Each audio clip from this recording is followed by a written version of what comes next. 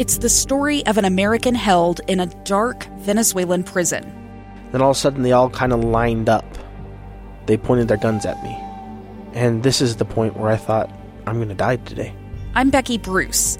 I spent a year working on Hope in Darkness, which now has more than 2 million downloads.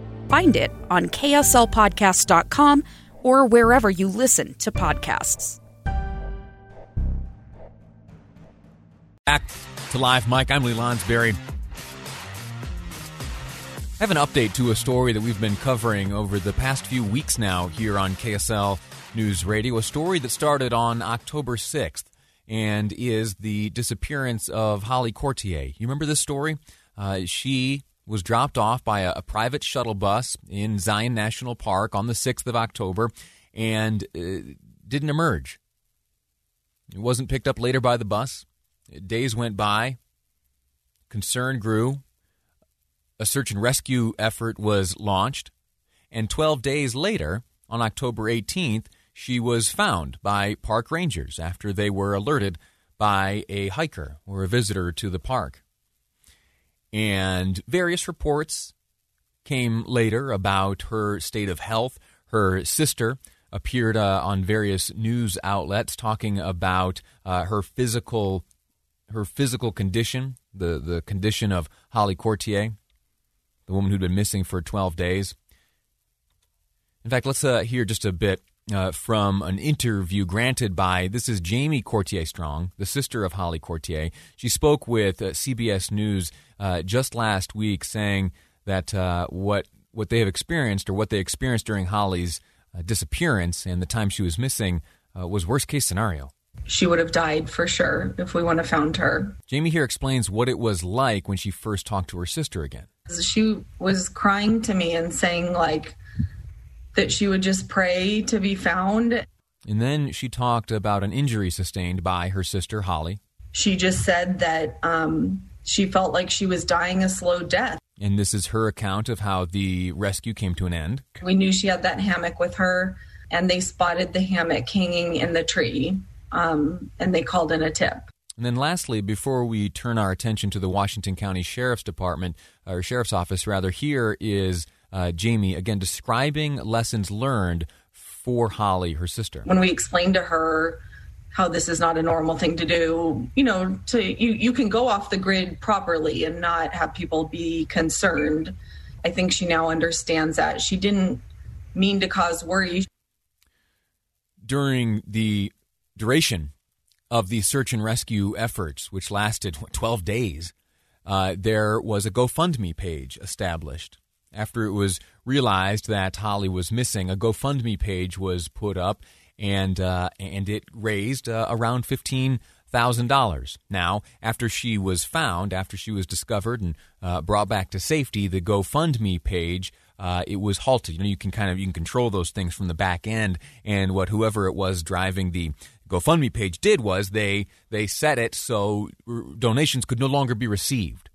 And there was a note attached. Well, actually, let me read you the update. Once Holly was discovered, here is the text, which was almost instantly posted up to the GoFundMe page. It says that Courtier suffered from mental health issues in the past and went on her hike not in the best frame of mind. She did not intend for her trip to become a search and rescue effort.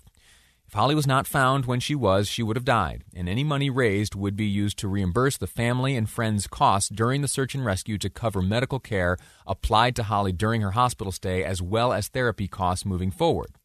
According to her sister, Courtier checked herself into a mental health wellness clinic after she was found, and it reads that should any individual who donated to this effort require or desire a refund, that would be made in full without any objection from the family. Okay, so that's background. That is, for the most part, information that you and I all already knew.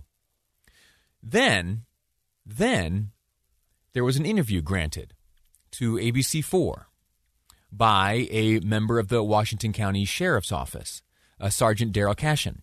And here, I just want you to hear some of what he had to say. And then this is all leading to a new and official word from the Washington County Sheriff's Office, which kind of puts an end to some of the suspicion and some of the investigations that were called for by many. But here are some of the claims made by Sergeant Cation. This is him expressing some doubt about how she was found. There's a lot of country up there. If you go off trail, it'll be virtually impossible to find somebody unless they want to be found. Now, 12 days. The claim was that she did that without water. Here is Cation doubting her ability to drink water. I'm saying if she'd been drinking that water, unless she had some really high immune system, she would have been very, very ill and probably unable to come out on her own.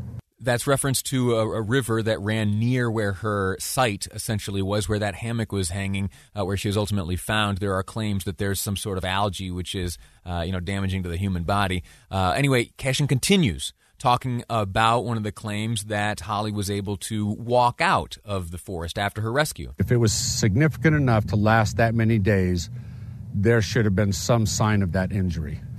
And lastly, doubts about why she didn't tell anyone where she was going. There's just a lot of question with that. And I think the place where that question can be answered is probably with her. Okay. Now, we have set the stage. It took a number of minutes to get to this point, but it has all been leading to a statement now released by the Washington County Sheriff's Office. It's a few paragraphs long. I'm going to read it for you in its entirety. And when we get to the end, hopefully this is the last word on this story until and unless we hear from Holly herself.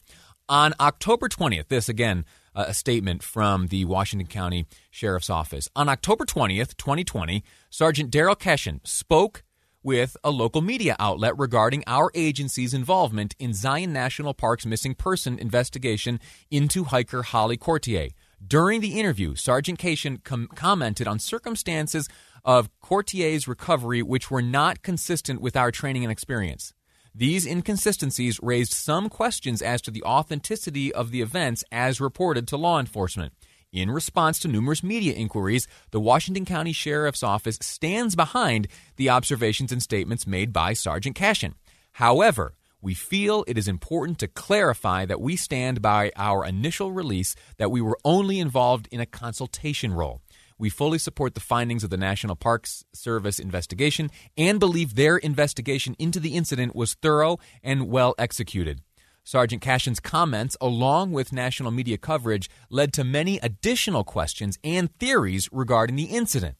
Numerous tips have been received indicating the incident was possibly conceived and carried out as part of a plan to fraudulently generate money to a GoFundMe account for Courtier's recovery. Despite the thorough investigation conducted by the National Park Service, Utah State Code does not grant them the authority to investigate violations of Utah law. Based on our local authority and jurisdiction, the Sheriff's Office had an obligation to the public to investigate the criminal allegations which were being presented. Now listen up.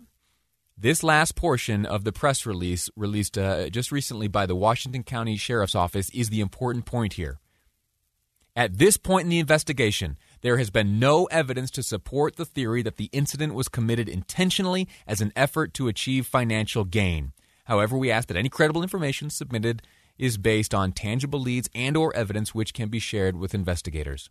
The important line there, at this point in the investigation, there has been no evidence to support the theory that the incident was committed intentionally as an effort to achieve financial gain.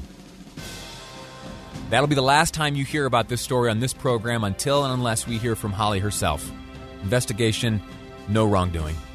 Next up, we're talking about Walmart. They're pulling the guns and the ammo off their shelves. We'll find out why on Live Mike ahead. I'm Lee Lonsberry, and this is KSL. A gun in the face. Then all of a sudden, they all kind of lined up. They pointed their guns at me. And this is the point where I thought, I'm going to die today. Started 2 years of horror for an American in Venezuela.